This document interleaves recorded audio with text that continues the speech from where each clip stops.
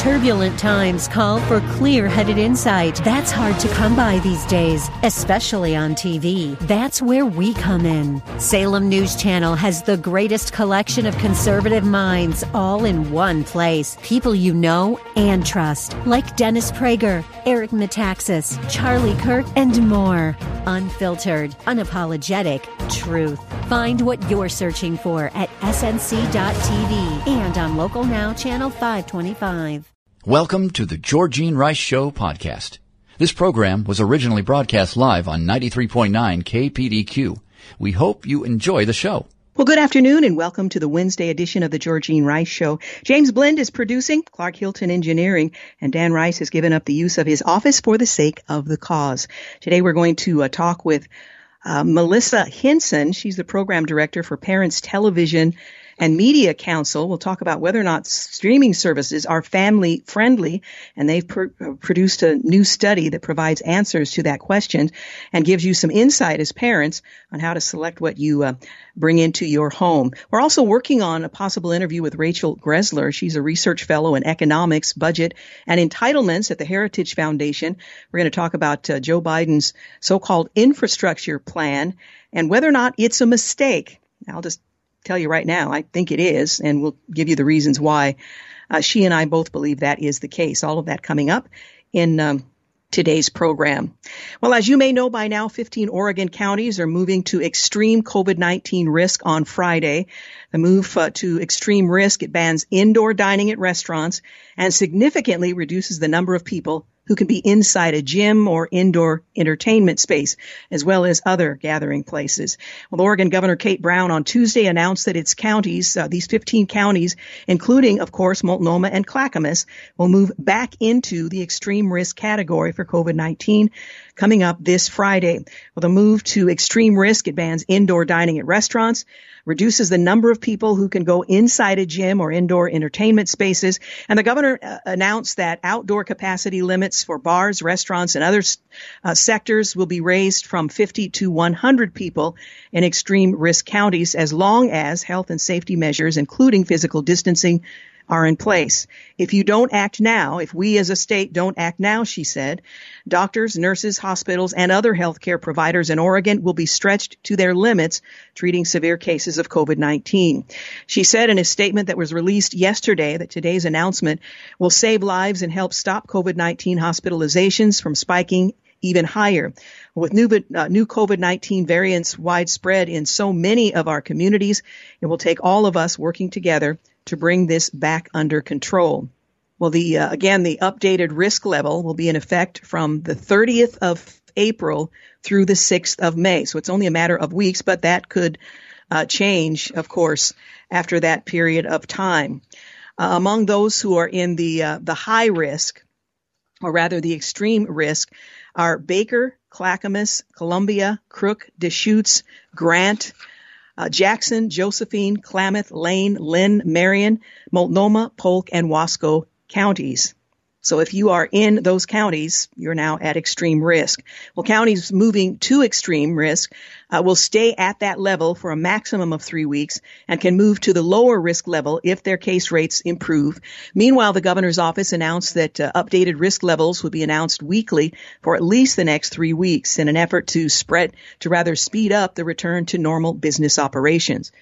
Governor Brown said she's working with the Oregon lawmakers on a $20 million emergency relief package for businesses hit hard by the changing capacity limits in extreme risk counties. After conversations with legislative leaders, I am confident we can move quickly to bring relief to businesses and their employees in extreme risk categories. The vast majority of Oregon businesses have followed their health and safety guidelines to protect Oregonians from COVID-19, even though doing so has come with an economic cost.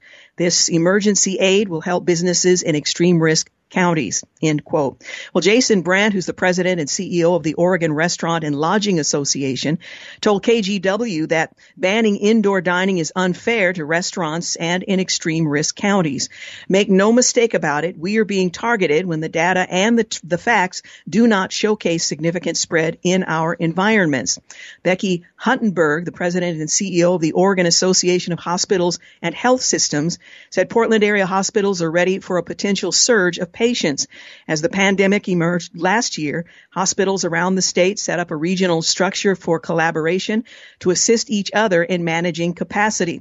We are working together, coordinating bed space, supplies, and essential services, just as we have successfully done many times on previous challenges like PPE and vaccinations.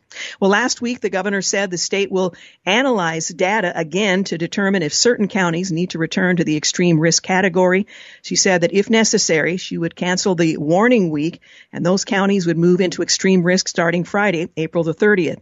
So that could change over the next few days. For any county to go into the extreme risk category, there have to be 300 people hospitalized in the state with COVID-19.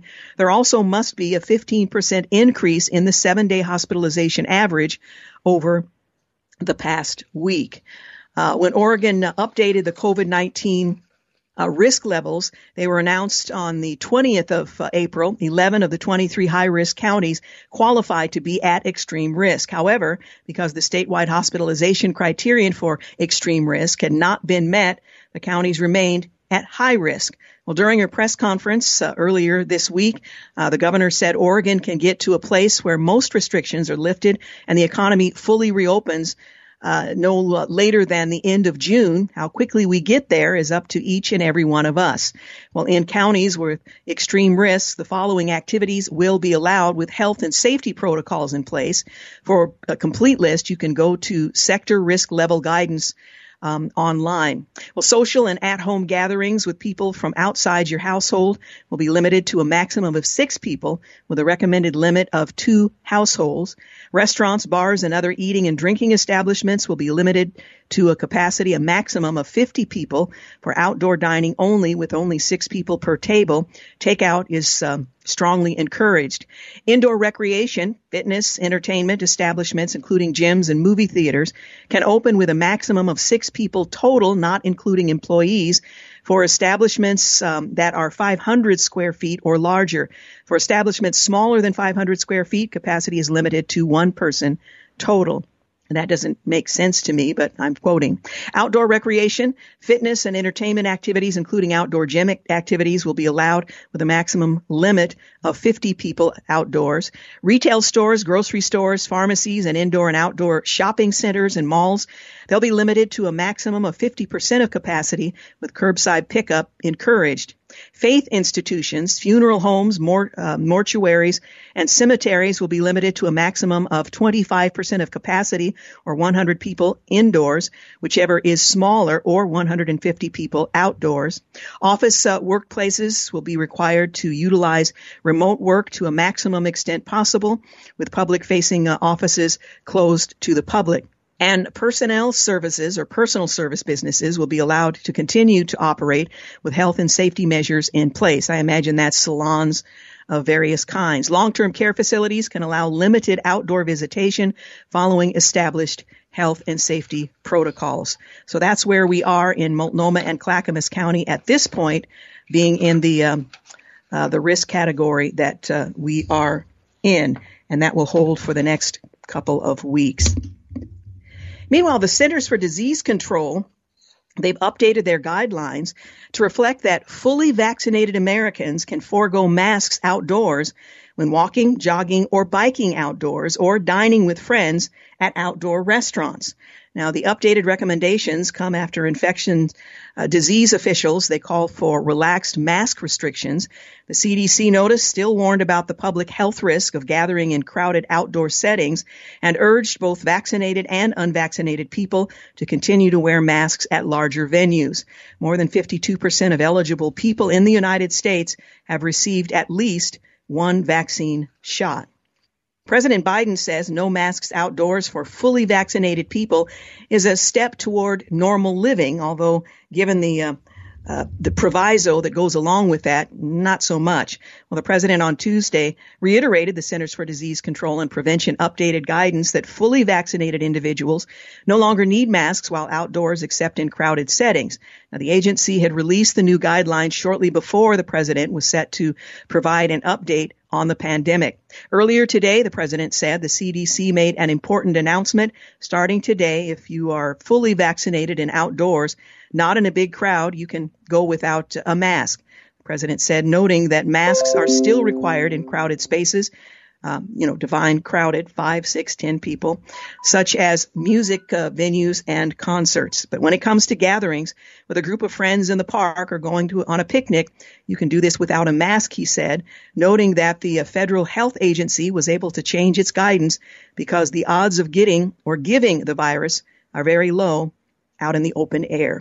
You're listening to The Georgene Rice Show. Quick break. We'll be back. You're listening to the Georgene Rice Show podcast. It's aired on 93.9 KPDQ. Hey, welcome back. You're listening to the Georgene Rice Show. Well, President Biden is expected to propose new $1.8 trillion spending plan at his State of the Union address. That's sort of in quotes because it's not technically a State of the Union. I'll explain in a few moments. It has limited attendance due to the pandemic, so that's another difference. Well, the president on Wednesday will give a primetime address at 6 o'clock p.m. Pacific time to a joint session of Congress, and it marks the biggest speech of his presidency so far and gives him the opportunity to lay out his agenda for the rest of his time in office. Well, President Biden's address has also come on the eve of his 100th day in office, giving him the opportunity to reflect on what's been a busy few months, including a coronavirus stimulus, a subsequent spending plan that he proposed, and partisan battles over immigration. President Biden is also expected to lay out a proposal for yet another spending bill, which he says he's going to call the American Families Plan. We'll talk more about that in the program as well. Well, this will be a follow-up to his American Jobs Plan, which the White House has sold as an infrastructure bill, and the American Rescue Plan, which was a stimulus aimed at providing relief from the coronavirus pandemic. Well, here's what to expect, what you need to know about tonight's speech. The president will be speaking at 6 p.m. Pacific time. You can watch the address virtually anywhere. And the address will take place in the House chamber, in the U.S. Capitol, where such addresses are usually held. But given the pandemic, there will be fewer people in attendance. Well, the president, who recently assumed office, will deliver an address to a joint session of Congress rather than a State of the Union. This is because they haven't been in office for very long, so apparently you can't give the State of the Union. His speech, however, is taking place later than most new presidents in recent years. Former President Trump, for example, spoke on February 28th in 2017. Well, the delay is largely attributable to the security situation at the Capitol after the January 6th riot and the coronavirus pandemic. Well, the president is required by the Constitution to, from time to time, although it's not required that it's annual, give to the Congress information on the State of the Union. It's not even required that it be made public to the general population. The speech isn't a requirement. Some past presidents have given their updates in writing. Oh, would that we could return to those days. President Woodrow Wilson brought back the tradition of giving a speech to Congress in 1913 after no president had done that same practice since Thomas Jefferson. Calvin Coolidge was the first president to have his address to Congress broadcast on the radio, and Franklin Delano Roosevelt was the first to call it the State of the Union. President Harry S. Truman, he was the first to deliver the address on television, and Lyndon Johnson, the first to deliver it in prime time back in 1964. Well, Vice President Kamala Harris, House Speaker Nancy Pelosi will be the most prominently visible attendees. They sit behind the president in the chamber, as is tradition for such addresses. Now, many members of Congress will not be able to be at the speech, however, due to the coronavirus protocols. Among the Republicans who will be there are Senate Minority Leader Mitch McConnell and House Minority Leader Kevin McCarthy. Out of California, Senators Ted Cruz, Texas, Rick Scott of Florida will also be in attendance. Now, some House members who will be there are Representative Liz Cheney and Representative Lauren Boebert from Colorado. Now, House Minority Whip Steve Scalise, however, will not be at the event, nor will Senators Marco Rubio, Josh Hawley, and Tom Cotton.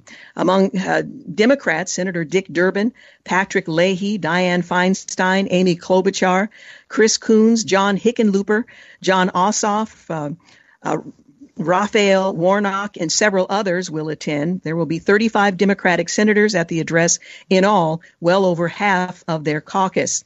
Chief Justice John Roberts will be the only member of the Supreme Court present. Secretary of State Anthony Blinken and Defense Secretary Lloyd Austin will be the only cabinet members present. There are only expected to be about 200 people in the House chamber total, including 80 House members and 60 senators. Normally, there are about 1,600 people at presidential addresses like this one. Well, the American Families Plan will certainly be a part of the discussion.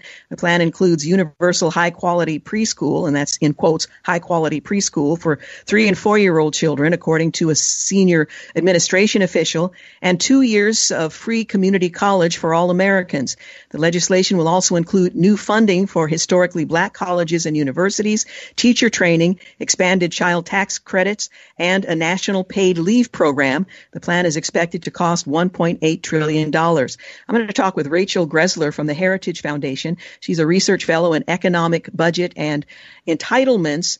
We'll talk about whether or not this so-called infrastructure plan, as the president refers to it, is healthy for American families or if it's a mistake. So stick around for that. The plan is expected to cost $1.8 trillion. Well, the Secret Service, Capitol Police, Metropolitan Police Department, U.S. Park Police, and other agencies will provide security for what will be a very locked-down Capitol complex this evening. So you can keep your eyes open for that. Starting at 7 p.m., sections of a number of streets will be closed off, including Pennsylvania Avenue Northwest and Constitution Avenue Northwest. 17 total streets will see at least some level of closure. People with event credentials and with congressional IDs will be the only people allowed on the Capitol grounds starting 7 p.m. this evening. Vehicles will be subject to similar restrictions. The security situation will be closely watched after the attack on the Capitol in January. Well, what are the mask rules for this event? Well, House members will be required to wear masks on the House floor, according to a rule that was imposed by Nancy Pelosi earlier this year. House members will also be subject to a security sweep, also per House rules. But it's not clear how those rules will apply to senators or members of Biden's cabinet. So that will be interesting to see. Now, Senate Majority Leader Chuck Schumer was stumped when asked what the requirements for senators are going to be on the House floor, as House rules technically don't apply to senators. So who's giving the GOP response to Biden's speech? Well, that would be Senator Tim Scott, the first African-American senator to represent a southern state, ever, who has been pilloried by the media because of his background and the fact that he's a Republican. He's going to deliver the Republicans' response to President Biden. He was chosen for the job by Mitch McConnell and Mr. McCarthy. Senator Tim Scott, is not just one of the strongest leaders in our Senate Republican Conference. He is one of the most inspiring and unifying leaders in our nation, McConnell said. Nobody is better at communicating why far-left policies fail working Americans, end quote. I'm excited and honored for the opportunity to address the nation, Scott said in his statement. We face serious challenges on multiple fronts, but I am confident as I have ever been in the promise and potential of America.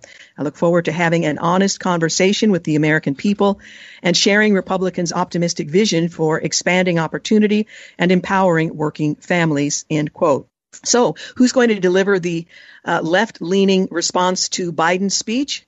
I didn't know there needed to be one that coincides with and agrees with the sitting president. But nonetheless, Representative Jamal Bowman, who's a Democrat from New York, a member of the left-wing squad in the House, is going to deliver the Working Families Party response to Biden's speech. He tweeted, honored to deliver the response to President Biden's address next week with Working Families, let's go. Well, the Working Families Party is a progressive party that is often a thorn in the side of establishment Democrats, but it often works with left-wing members of the party who otherwise are loyal Democrats. Bowman isn't expected to be exclusively critical of Biden, and as recently as Tuesday lauded the president's American Families Plan as an opportunity to rebuild our communities for our collective well-being. But he is expected to aim to move Biden and the rest of the Democratic Party to the left. So this will be something to behold as the president gives his State of the Union, not State of the Union address. Now, as I mentioned, the president will deliver his first address to a joint session of Congress tonight. But since this is his first, it's not technically called a State of the Union speech. It is an annual message. Now, since 1977, new presidents haven't called their first speech before a joint session of Congress a State of the Union. They're often referred to as an annual message or a message address on a particular topic. Former President Jimmy Carter delivered a message on energy policy in 77, and economic addresses were given by Ronald Reagan in 81. In 93, Bill Clinton did the same, George W. Bush in 2001, and Barack Obama in 2009. President George Herbert Walker Bush gave a speech titled Building a Better America in 89, and President Donald Trump's speech in 2017 did not have a specific policy focus. Well, Biden's speech is expected to touch on the coronavirus pandemic, the riot at the Capitol in January, and on his expansive policy proposals on infrastructure, if you broaden the definition of infrastructure. But it's not clear at this point if there's going to be a certain theme or policy focus in line with his predecessors. The joint session of Congress is an official working session of Congress. All State of the Union or annual message addresses are delivered before a joint session, not a joint meeting. So there you have it. You're listening to the Georgene Rice Show. We need to take a quick break. When we return, we'll hear from Rachel Greszler, research fellow in economics, budget, and entitlements. We're going to talk about Joe Biden's so-called infrastructure plan and whether or not it's a mistake. We'll be back. You're listening to the Georgene Rice Show podcast. It's aired on 93.9 KPDQ. You're listening to the Georgene Rice Show. My next guest writes that this week, President Joe Biden is expected to use his State of the Union address to pitch his estimated $1.8 trillion American Families Infrastructure Package. Infrastructure, by the way, in quotes.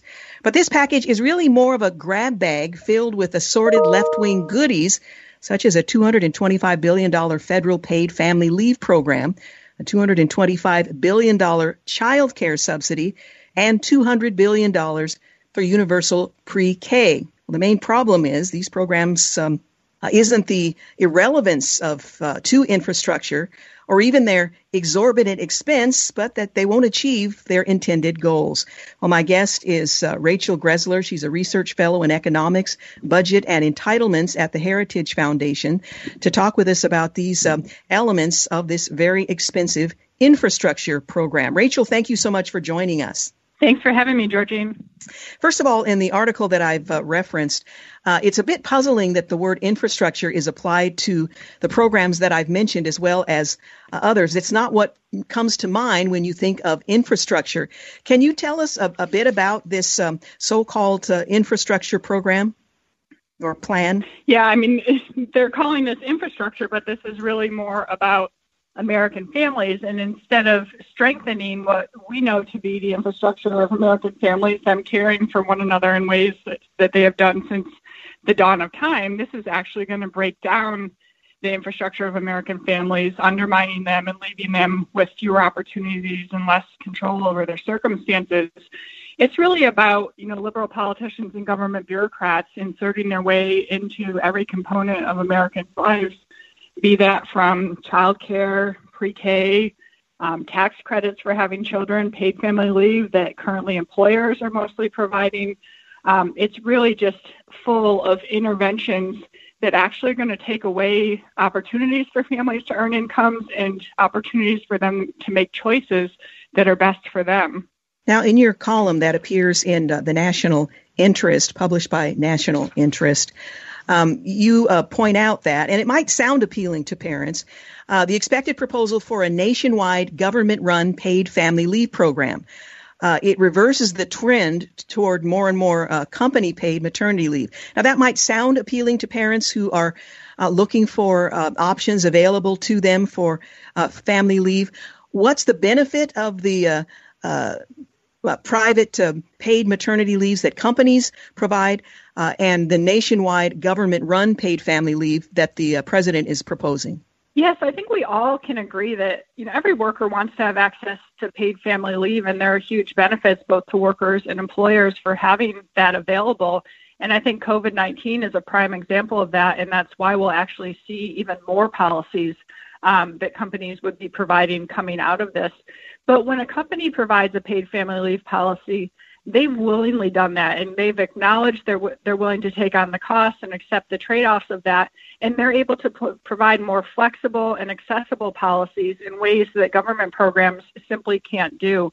we've seen experience with European countries that have generous paid family leave programs that are yet inaccessible to low-income workers, and it's been the same reality with a lot of the state-based programs that exist in the U.S. today.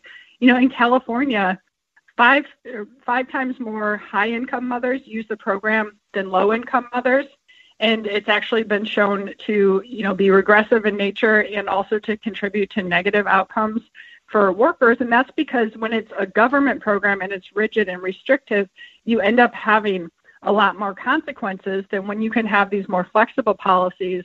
And instituting this government program now, when we've seen the most tremendous growth ever in these employer-provided programs, is just cutting off a good thing that's better than the government solutions. We saw when we had tax cuts for businesses and reduced regulations, that freed up resources for companies to invest in their workers. And the workers said, we want paid family leave benefits, and they got them.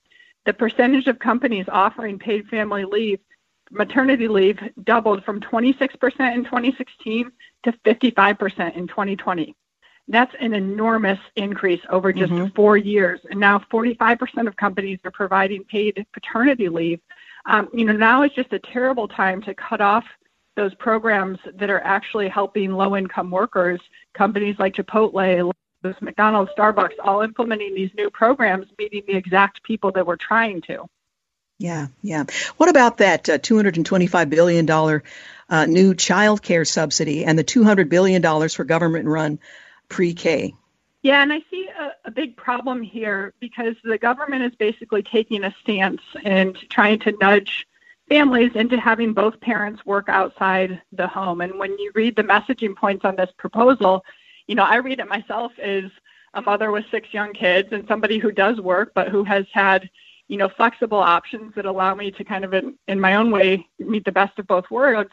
But I see this as them measuring women and mothers based on the income that they earn in the labor market instead of the investments and the contributions that they can make to their families and their children. And this goes for mothers and for fathers. The goal of the government should not be to maximize the amount of formal labor that's performed so that they can increase their tax revenues and so that they can have more control over the rearing of children and the education they receive. But it should be to support families in whatever choices they want to make. And so while there's going to be, over $400 billion now in more funding from the government, this is going to be regular curriculums that kids receive. We're going to inevitably see unintended consequences, just as has been the case with other countries' programs. When Quebec instituted a $5 per day childcare program, it was wildly successful at increasing the rates of women with young children who were working outside the home. Those rose by 14.5%. That made for more government tax revenues. But the researchers also found, and I'll quote here, striking evidence that children are worse off in a variety of behavioral and health dimensions, ranging from aggression to motor social skills to illness. Our analysis also suggests that the new child care program led to more hostile, less consistent parenting, worse parental health, and lower quality parental relationships. And that study also found that the teens who were exposed to that child care program had higher rates of crime and anxiety and lower levels of health and life satisfaction.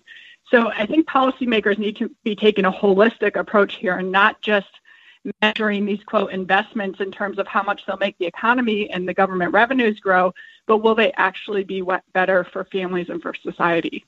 You write that to further expand the access of Americans to flexible and more generous paid family leave, policymakers should do what? What should they be considering? Or should the federal government be out of the business of these areas in the infrastructure plan altogether? Yeah, I don't think the government should set up their own program. Certainly shouldn't mandate that be the program that's there for everybody, but there are things that policymakers can do to increase, especially low-income workers' access to paid family leave. And one of those policies is called the Working Families Flexibility Act.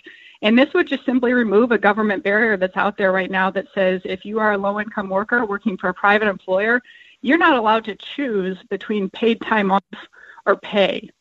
We allow state and local workers to choose. It's called comp time, but we don't allow these lower-income private sector workers that choice. So that's one solution. And then also just expanding the access to flexible savings programs through universal savings accounts so that workers don't have the fear that if they put their money in a savings account, they're not going to be able to access it until they retire or until their child goes to college.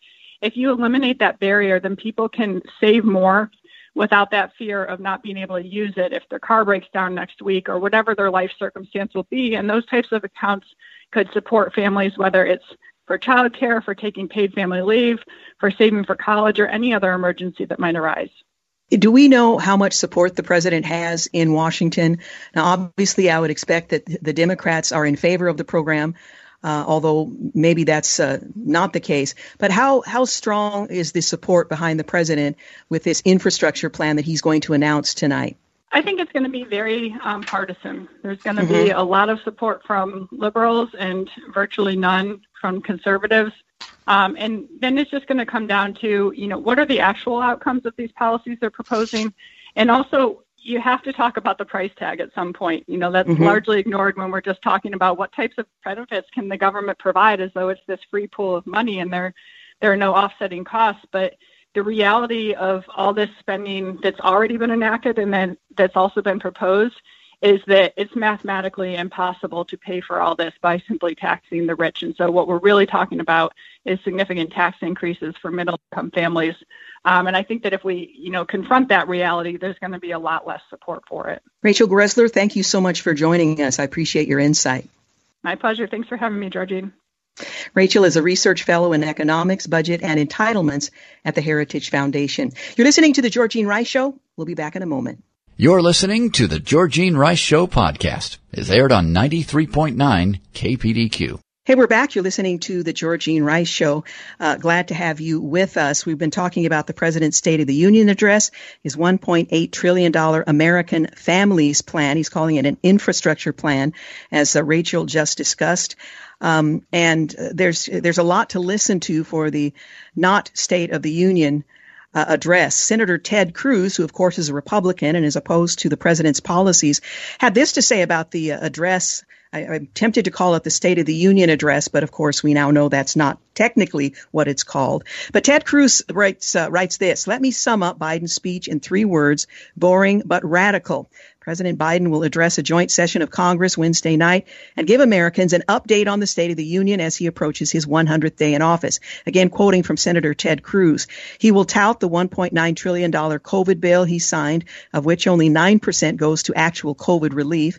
He will also trumpet his $2 trillion infrastructure plan that would do very little to improve America's infrastructure. And it's been reported that he'll propose an American Families Plan that is likely to cost over $1 trillion, as well as a huge tax increase that would take more out of the pockets of hardworking Americans in a struggling economy.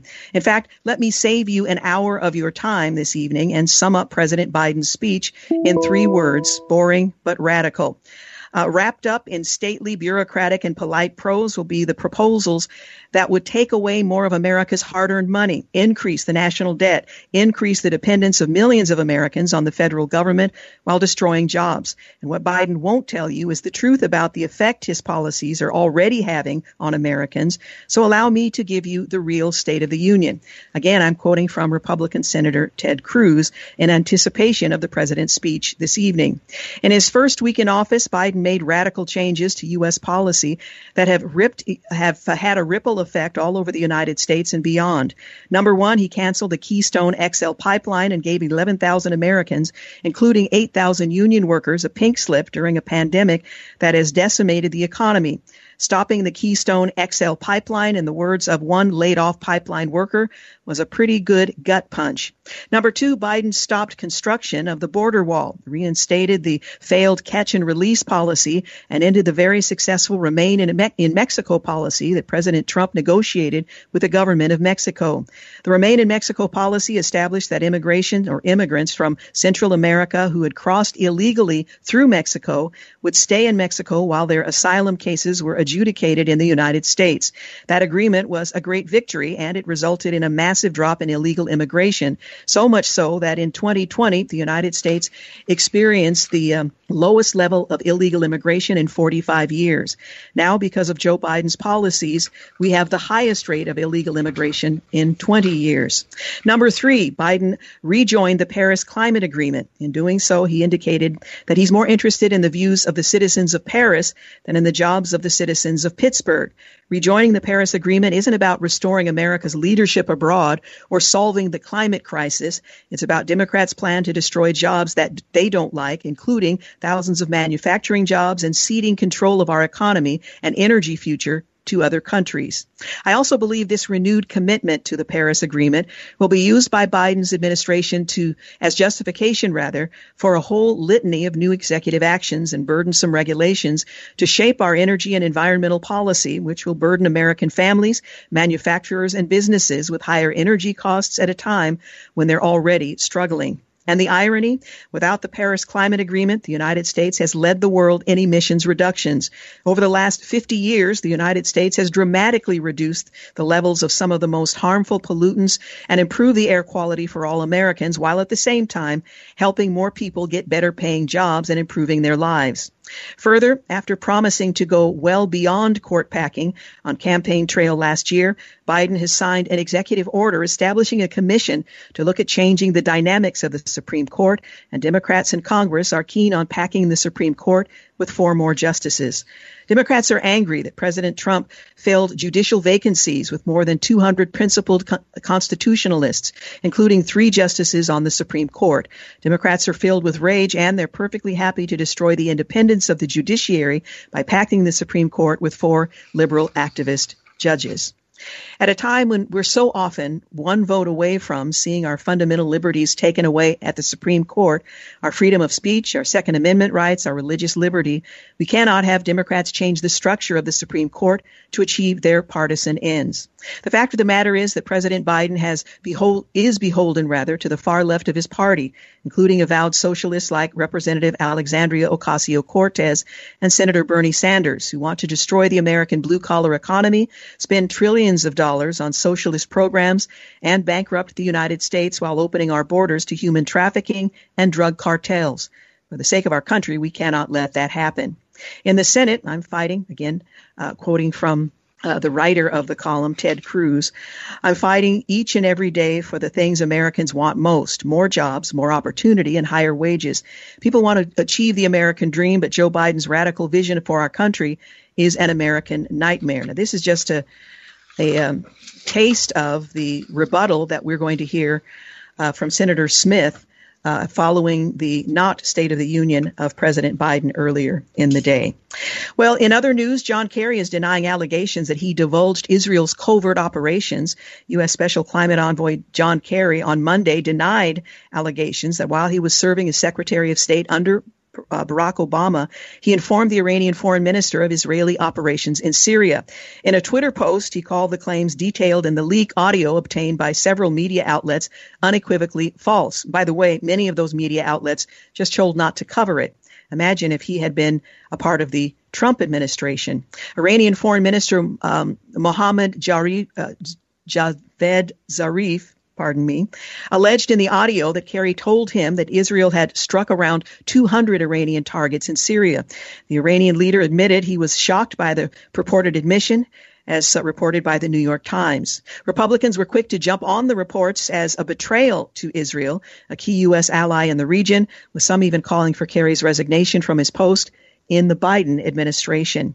In other developments, Iran's foreign minister says John Kerry told him about Israeli covert operations, and John Kerry is facing calls to resign over these allegations of leaking the intel to Iran. The New York Times buried the bombshell that John Kerry told Iran about Israeli covert operations, covered it, but you had to look for it. North Carolina protests erupted in Elizabeth City as they're thrust into the national spotlight. Protesters took to the streets in Elizabeth City, North Carolina, for the 6th consecutive day Monday following the killing of Andrew Brown Jr. last week. The protests took place several hours after Brown's family said they were only allowed to see a small portion of the police body camera footage of the April 21st event.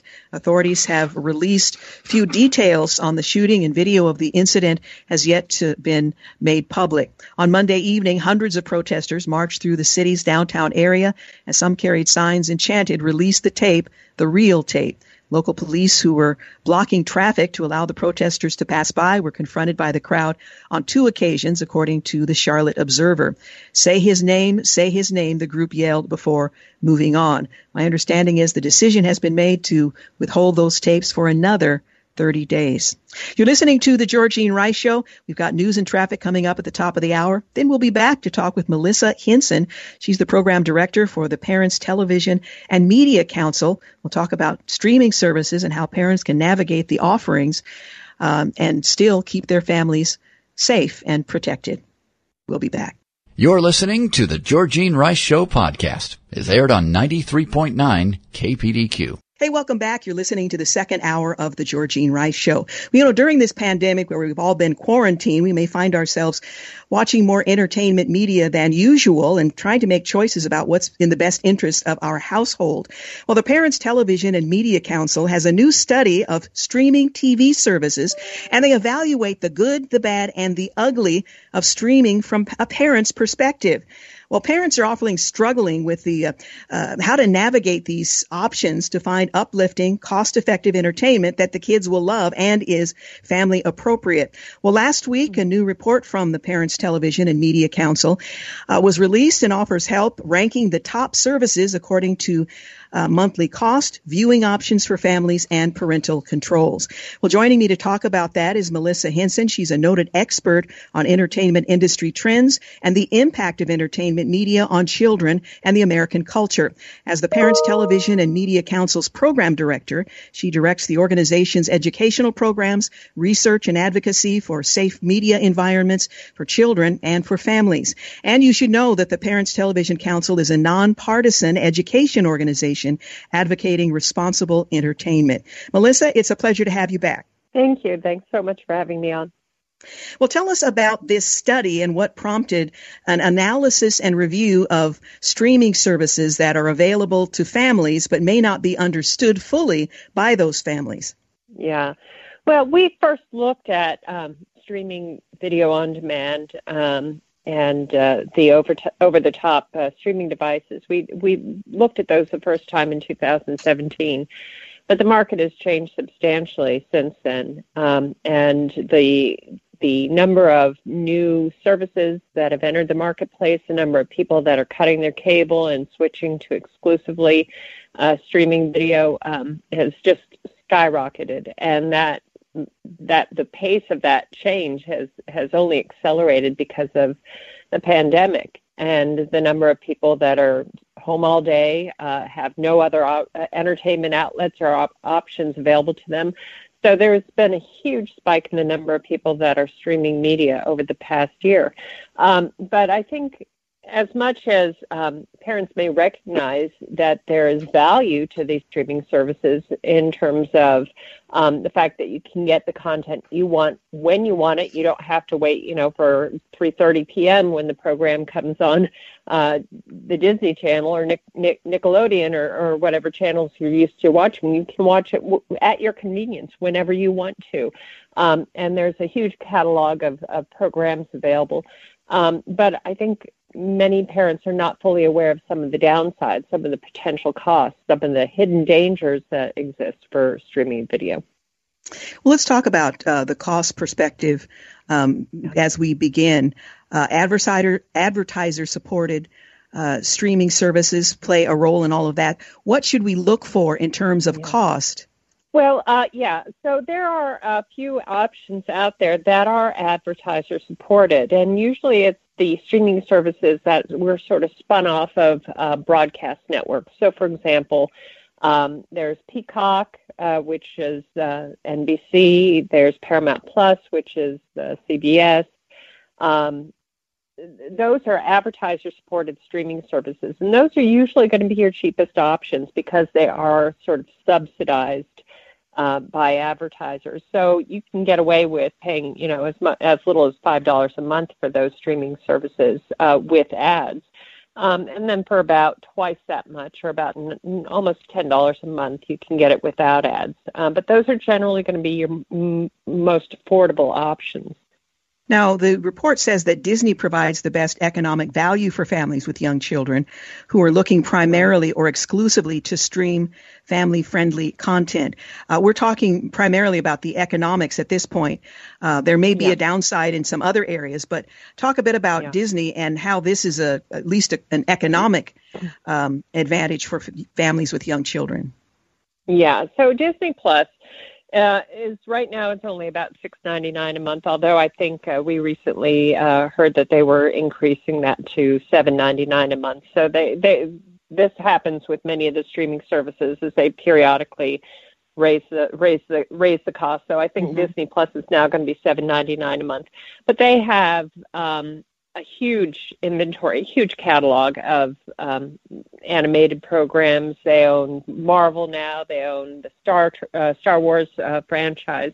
So they have a huge catalog of titles and entertainment that are preferred or favored by families. They also have a lot of nature documentaries, the Pixar movies, of course, and all the classic Disney films that many people grew up with are all available on the Disney Plus platform.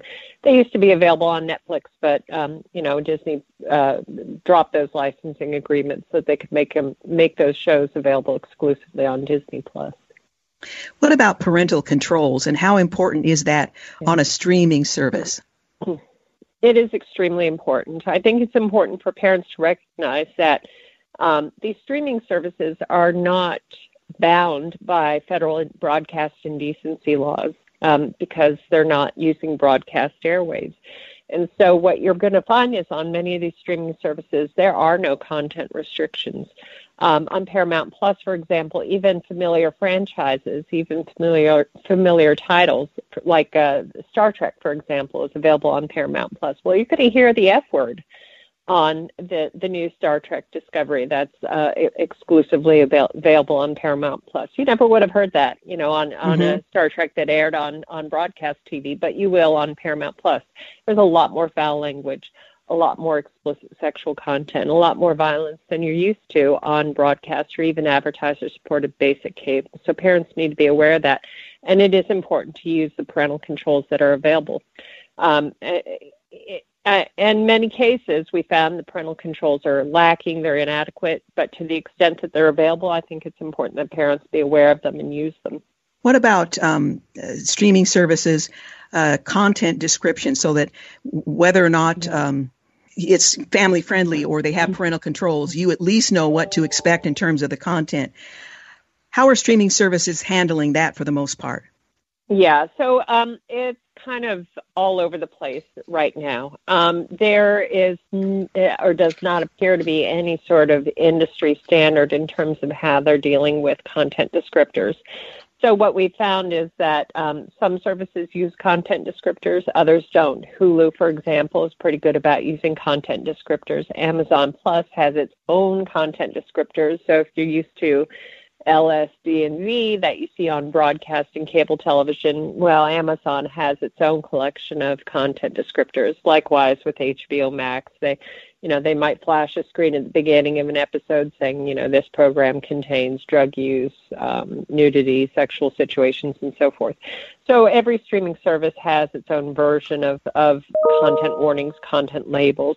I think it's important to recognize that most of them do use some sort of age-based rating system.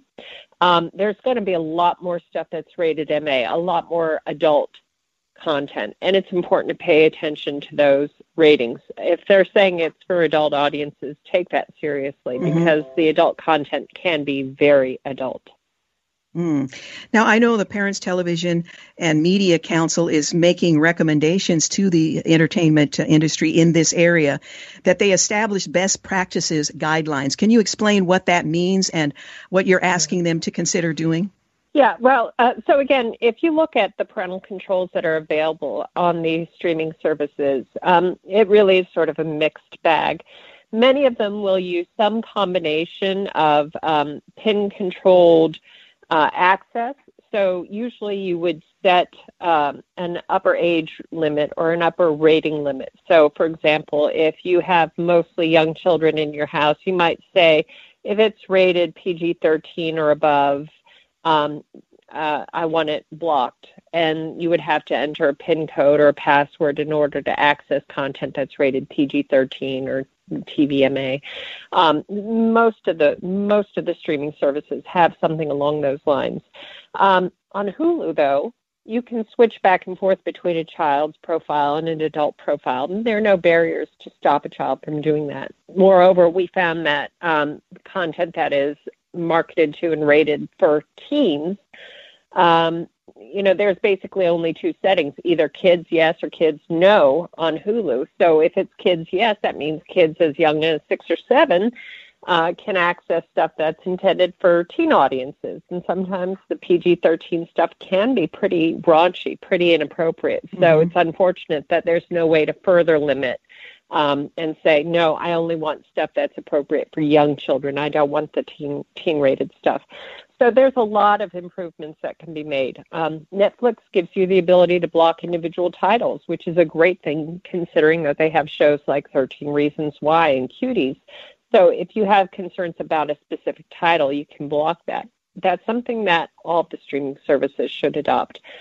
Beyond that, they should also adopt the ability to block an entire genre. For example, in our home, I hate horror films. I will not watch them. I don't even want to see the poster art as I'm scrolling through the menu. I don't want to see it. I would love to be able to block that. And that's an option that should be available to families. If they don't want certain categories or genres of content, they should be able to block those entirely.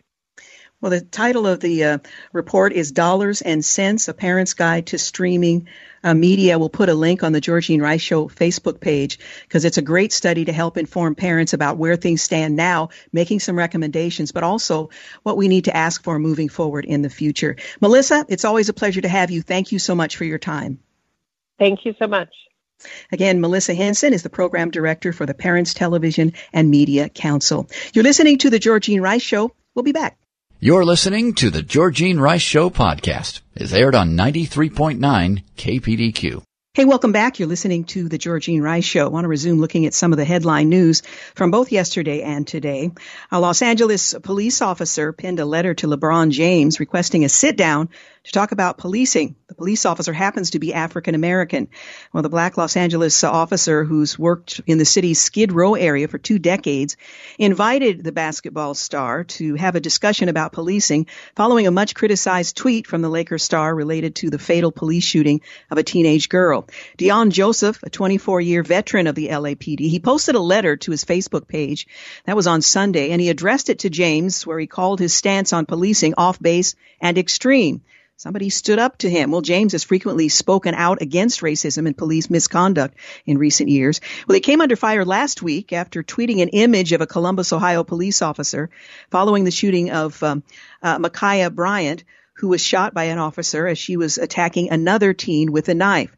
Well, the incident occurred minutes before a Minneapolis, Minnesota jury convicted Derek Chauvin in the death of George Floyd. You're next, #accountability, James tweeted with the officer's image. Well, he later deleted that post, saying it was being used to create more hate. Well, yeah, it was. In other developments, an Ohio bar is refusing to show NBA games until LeBron James is expelled. The Lakers star fired back, and of course he won't be expelled. ABC and CBS avoided LeBron James' tweet targeting a Columbus police officer, the morning and evening news programs. He's a popular star, an athlete. A Newsom recall has been officially triggered as the verified signature threshold has been met.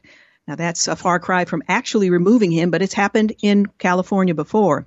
In the census sweepstakes, Texas will gain 2 House seats, while New York and California are among the losers. White House Secretary Psaki says Vice President Harris hasn't gone to the border because she's working on a diplomatic level. Okay. President Biden's estate tax changes will wipe out millions of small businesses, critics say, and Tesla claims the deadly Texas car crash may have had a passenger behind the wheel. GM President Roos says a chip shortage is the worst auto supply issue ever, as sale prices rise. Well, Iran's foreign minister says that John Kerry informed Iran of hundreds of Israeli operations in Syria. The media doesn't seem all that interested in the story, however. He has a D behind his name. Iranian Foreign Minister Mohammad Javad Zarif, he claimed in recently leaked audio that John Kerry, when he was serving as Secretary of State during the Obama administration, informed him of more than 200 Israeli operations in Syria. Kerry has previously been accused of colluding with Iranian leaders to undermine the Trump administration, and Kerry is now part of the Biden administration and has a seat on the National Security Council as the special presidential envoy for climate. Kerry shocked Zarif by revealing that Israel had attacked Iranian targets in Syria more than 200 times, according to leaked audio obtained by the New York Times and other outlets. An interesting thread on the events includes John Kerry's denial, and David Harsanyi points out that a high-ranking American official feels comfortable sharing this information with an autocratic adversary, a government that murdered hundreds of Americans, regularly kidnapped them, interfered with our elections, and propped up a regime that gasses its people about the covert actions of a longtime American ally. What else did he tell Zarif? Well, the Times doesn't say. It wouldn't be surprising if Israel was more reluctant to share intel with the United States when Democrats such as Kerry show more fondness for those making genocide threats against the Jewish people than they do for the state that protects them. And of course, Kerry would not have moved forward in that area without the president under whom he served knowing the details. Well, it's official. California Governor Newsom will face a recall vote, and an Oregon runner who was required to compete with a mask on collapsed after running out of oxygen due to the dangerous rule imposed by Democrats, according to Oregon Live. Well, from the Daily Wire, last Wednesday in Bend, Summit High School held its first high school track and field meet in nearly 2 years. The meet had a different look this time around, as athletes were required to wear masks while competing. Now, I have been an athlete, a runner. I can't imagine trying to compete with a mask on. But it's required by the mandate in the Oregon Health Authority. From the Bend Bulletin, a couple of meters from the finish line, the 800, which is the toughest race to run, and with everyone else in the race in her wake, she was the leader, Maggie Williams began to fall. I was pushing so hard and everything went blurry and I just fell, said the junior speedster. But luckily, I fell at the right spot and crossed the line with my head. Well, from Outlook, her coach, Dave Turnbull, thinks the mask rule is a ticking time bomb. I'm concerned with the mask rule, he told the Bulletin reporter. This is what I'm worried about, and I said this at the beginning of the season. You get a kid running the 800 and a mask on, it's actually dangerous. They don't get the oxygen that they need. This rule needs to change. Now, I ran the 800 once in a meet, and without a mask, you could just pass out trying to do what is sort of a cross between a long distance and a sprint. So I can't imagine trying to do that in competition. CDC says kids need masks at camp. So if you're planning on sending little Jimmy to camp, he's going to need to bring his mask. It's as if there's no vaccine and kids are the same category as 80-year-olds. Republican lawmakers are fighting back. Bethany Mandel says this is why my kids got pulled from summer camp. It's unsafe and unscientific. Molly Hemingway says, even if you're an outdoor mask enthusiast at this late date, despite the complete lack of scientific support for the same, I think we all can agree that masking children outdoors at the very least is abusive, right? Meanwhile, in Michigan, they now want kids 2 and 4 to wear face masks in public. Before they said 5 and above. Playing along with the insanity, Biden is wearing masks on Zoom calls. Simon & Schuster employees are demanding no deals with former Trump officials. They're still seething over the decision to publish a book by former Vice President Mike Pence. Well, former presidential candidate Tulsi Gabbard is speaking out about the racialization of everything. Katie Pavlich points out that former presidential candidate and Democratic Congresswoman Tulsi Gabbard is blasting members of her political party, although not by name, for the racialization and hate of everything and everyone. Tulsi Gabbard says aloha means respect and love for others. It's what enables us to see beyond our skin color and see the soul, the person with them. So let's do our best to cultivate this aloha in our hearts and see and treat others through their prism of love, not through the prism of race and ethnicity. Please let us not allow ourselves to be led down this dark and divisive path of racialism and hate. Kudos, Tulsi Gabbard.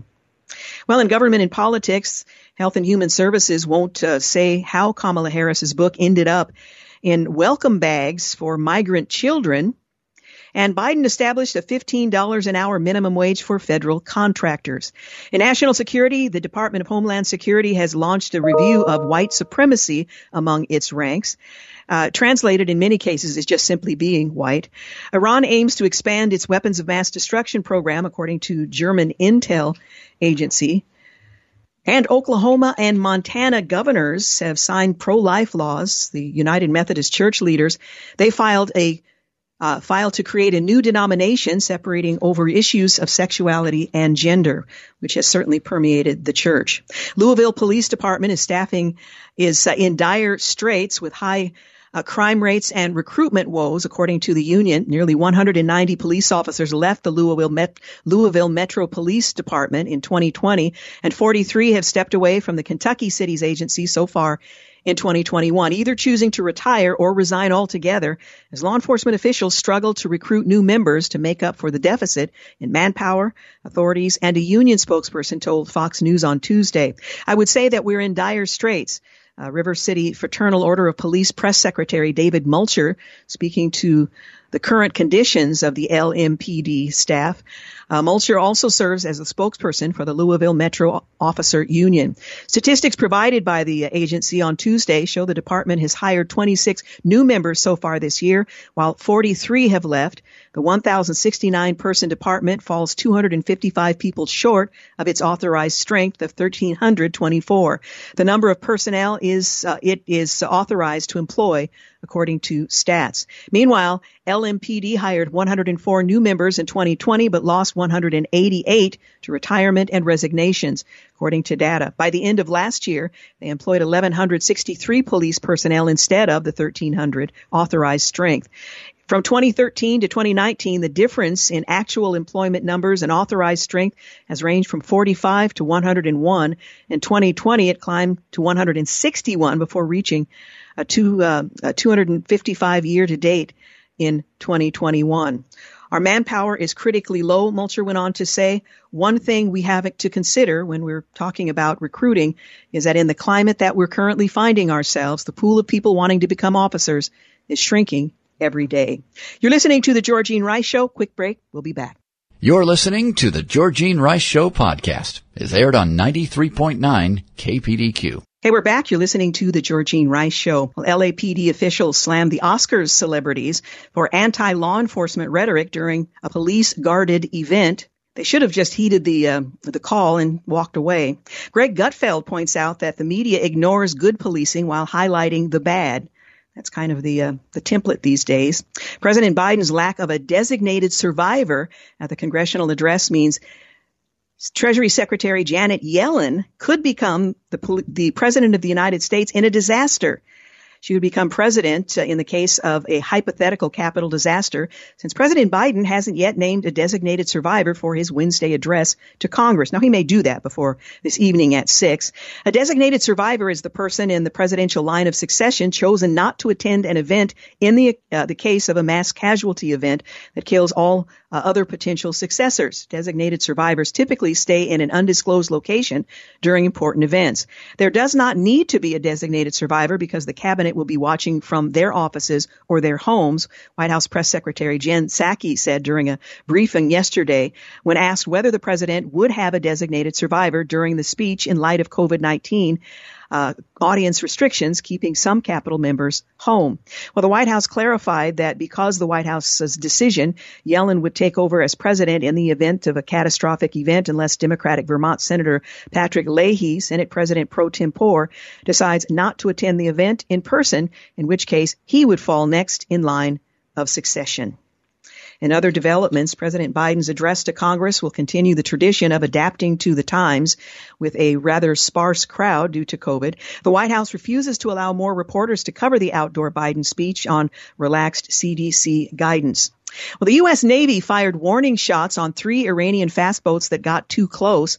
The U.S. Navy warning shots were on Revolutionary Guard Corps Navy patrol boats in the northern Persian Gulf on Tuesday after verbal warnings by U.S. forces were first ignored. Well, fast inshore attack craft, or FIAC, were used to approach the USS Firebolt and U.S. Coast Guard patrol boat USCG Baranof at what naval officials called an unnecessarily close range with unknown intent. After warning by the U.S. vessels through radio and loud hailer devices when ignored by the Iranian patrol boats, the USS Firebolt warning shots, prompting the vessel to retreat. A Navy official said U.S. forces used pre-planned responses to de-escalate the situation, avoid collision, and reduce risk of miscalculation. In other developments, Iranian warships menacing U.S. vessels in the Persian Gulf and the latest provocation is not new. ABC, CBS, NBC, MSNBC all skipped John Kerry's controversy over alleged leaking of Israeli intel to Iran. Nothing to see here, ladies and gentlemen. And Mr. Pompeo, he slammed the Iran news, pointing out that when I was briefing Trump, Kerry was briefing Zarif. Well, today, among the must-reads, Biden cuts off press questions, saying, I'm really going to be in trouble if I keep answering. That raised many eyebrows and confirmed for some that he's being very carefully managed. A New York City drunk driver suspect sobs and apologizes for the death of an NYPD officer, saying, I'm sorry, even after she was seen in, drinking heavily and threatening to kill a police officer. Well, the Fed is likely to stay the course despite the U.S. economy's growing momentum. And Samsung's Lee family is going to pay more than $10 billion inheritance taxes. Hawaii tourists are turning to U-Haul amid car rental shortages there. Republicans are seeking to stop Biden's radical school curriculum that pushes the already humiliated 1619 Project in critical race theory. Jason Riley points out in the Wall Street Journal op-ed that racism is not the problem. The left wants you to believe it is. It is an issue, but it's not all that it's being cracked up to be by activists. Meanwhile, CNN is praising Biden for his COVID turnaround, not realizing or just not wanting to admit he simply followed the formula by President Trump. Caution, I will pull your hair out as you read the bizarre propaganda they published. Mark Hemingway says we're vaccinating 1 million people a day and ramping up rapidly when Biden took office. This article is credulous Biden propaganda. The Wall Street Journal says the White House pretends that it inherited a COVID mess is nonsense. The vaccine production was pre-planned, while some state rollouts were bumpy when there was more vaccine demand than supply, and the main job of the administration was to accelerate the distribution that was already underway. Meanwhile, Oregon is banning fans from attending sporting events as they treat the pandemic as if we were back to April of 2020. A longtime Oregon sports writer, John Canzano, he blasted the governor and her staff for being clueless on how sports actually work. On an Oregon football fan site, the fans are hammering the governor for said prohibition. Over 400 businesses, including Delta and Amazon, are demanding civil rights for gays over religious rights.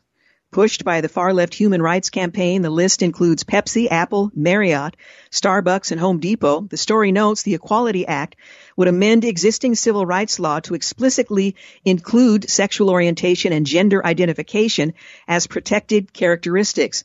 Those protections would extend to employment, housing, loan applications, education, and other areas. The ABC News story didn't bother even noting the opposition. And COVID is ravaging India, as many feared it would. The story begins, crematories are so full of bodies as it's as if a war just happened. Fires burn around the clock. Many places are holding mass cremations, dozens at a time. And at night, in certain areas of New Delhi, the sky glows. Sickness and death are everywhere. Dozens of houses in many neighborhoods have sick people. Remember to pray for the people and the ministries in India. Arizona's governor has signed a bill banning genetic-driven abortions. The bill, signed by Republican Doug Ducey, outlaws abortions that target Down syndrome babies. Well, Biden, the president, is rolling out his $1.8 trillion plan to boost social welfare spending and tax the rich. Biden will present the American Families Plan during his first presidential report to Congress tonight as the second installment of his Infrastructure Plus legislative priority. Along with the American Jobs Plan, both proposals form a $4 trillion Build Back Better agenda introduced after the passage of the American Rescue Plan. Biden's Build Back Better agenda faces an unfriendly Congress. Despite Democratic majorities, the party and its independent allies only have 51 votes in the Senate. when the tie-breaking vote of Vice President Kamala Harris is included.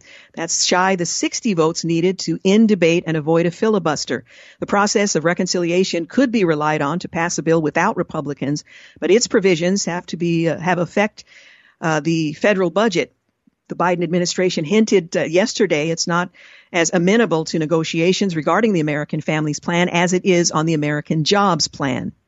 In other news, the FBI has opened a federal civil rights investigation into the death of Andrew Brown Jr., the black man who died during an attempted arrest in North Carolina last week, was shot 5 times, once in the back of the head.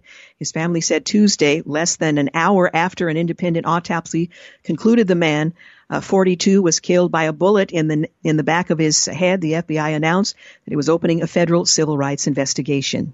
Well, the white supremacist Washington Post has endorsed Terry McAuliffe over 2 qualified black women. At least that would be the narrative if we were talking about Republicans. But in this case, McAuliffe is a well-respected Democrat. Former Obama White House advisor Seth Andrew has been arrested and accused of stealing from the charter school he founded. And the Senate has confirmed Pentagon nominee Colin Kahl after the battle over tweets and Midwest views. In national security, a federal court approved FBI's continued use of warrantless surveillance power, despite repeated violations of privacy rules.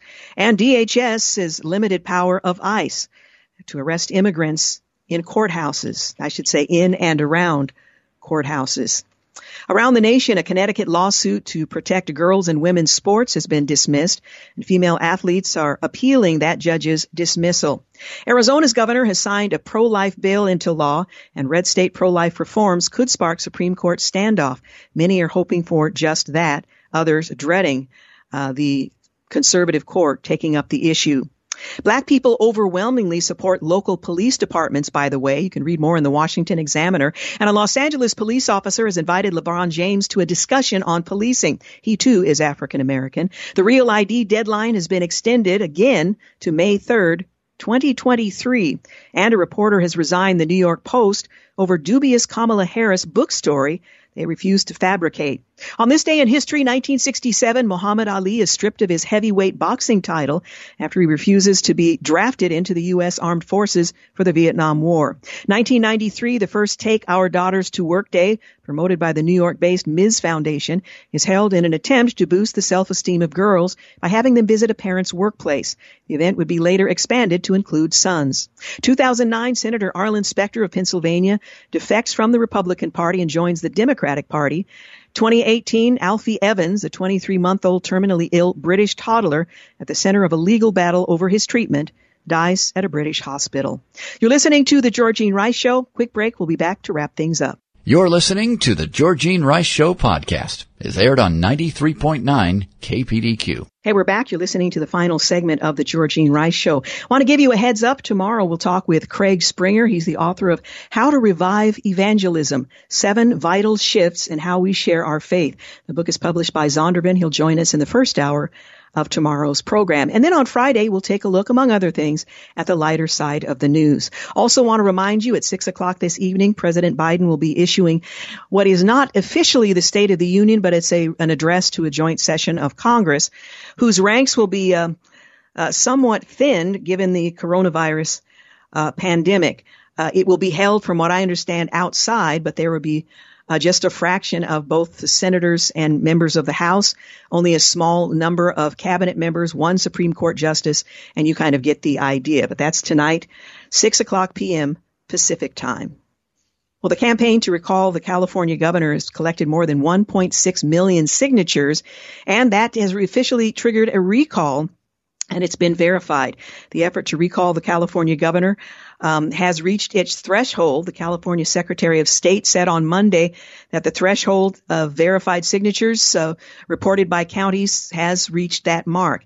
The campaign collected more than 1.6 million verified signatures. This is now triggering the next phase of the recall process, a 30 business day period in which voters can submit written requests to county registrars of voters to remove their names from the recall petition, according to Secretary Weber in a statement. A recall election will be held unless a sufficient number of signatures are withdrawn. If after the 30 days the effort retains enough signatures, the Department of Finance will be given 30 days to estimate the cost of the recall election. And after that, a budget committee will have 30 calendar days to review those estimates before the lieutenant governor sets the date for the election. The recall ballot would ask voters to choose yes or no on the question of removing Newsom from office, followed by a selection of replacement candidates. More than 50% of voters would be required to say yes to remove him. Then the candidate with the most votes is elected governor, 50% or less. A spokesperson for Newsom's office didn't return calls for a response, but gold medal Olympian and reality show star Caitlyn Bruce Jenner threw her name into the ring to run as a Republican to replace Newsom. Jenner's team includes several operatives that helped President Donald Trump's 2016 and 2020 campaigns. Other individuals who are running include businessman John Cox, former San Diego Mayor Kevin Falconer, and former Representative Doug Ose. In a statement on Monday, Falconer pointed to Newsom's policies as a reason Californians are being forced to leave their home state in droves after the state lost a seat in the House of Representatives based on the updated 2020 census data. According to data from the California Secretary of State's office, there have been 54 previous attempts to recall governors. Only one was successful, the recall of Governor Gray Davis in 2003. Former bodybuilder and actor Arnold Schwarzenegger was selected as his replacement. Former New York City mayor has been served as former President Trump's personal attorney, found his residence, his apartment, raided by the feds. Federal investigators executed a search warrant on the former New York City mayor's residence, seizing electronic devices, according to sources. The raid on Giuliani, which was first reported by the New York Times, comes as federal authorities were investigating whether he violated the law by lobbying the Trump administration on behalf of Ukrainian officials in 2019. Giuliani has served as former President Donald Trump's personal attorney on a number of high-profile matters. According to Giuliani's attorney, Robert Costello, 7 FBI agents arrived at the apartment at 6 a.m. on Wednesday, remained for roughly 2 hours. The agents seized several electronic devices, including laptops and cell phones. This is totally unnecessary, Costello says, claiming that the raid was done to make him look like he's some sort of criminal. We've seen that before. Well, the warrant was based on suspicion that Giuliani violated the Foreign Agents Registration Act in lobbying on behalf of Ukraine. FARA requires individuals to notify the State Department if they are acting as a foreign agent. The FBI said that they have no comment on the matter, and the U.S. Attorney's Office for the Southern District of New York has declined to comment as well. We'll continue to follow the story as it presumably develops. Well, 4 female athletes are appealing a federal court's ruling that dismissed their challenge to a policy allowing biological males to compete in girls' and women's sports. Selena Soule, Chessie Mitchell, Alana Smith, and Ashley Nicoletti will continue to challenge the Connecticut policy represented by Alliance Defending Freedom, according to a release by ADF. Well, the 4 high school female athletes all have suffered in their athletic endeavors due to the presence of biological males in their sporting events. Mitchell, for example, would have won the 2019 state championship in women's 55-meter indoor track competition, but because 2 males took first and second place, she was denied the gold medal. Soule, Smith, and Nicoletti likewise have been denied medals and or advancement opportunities, read scholarships.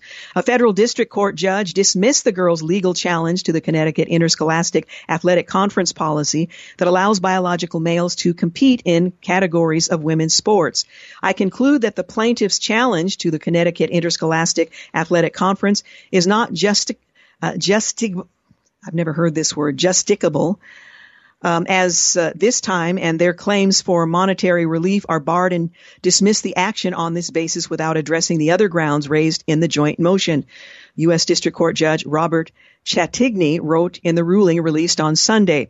Well, the judge said that the girls' request had become moot since the 2 transgender athletes whose participation in girls' track provided the impetus for this action already had graduated.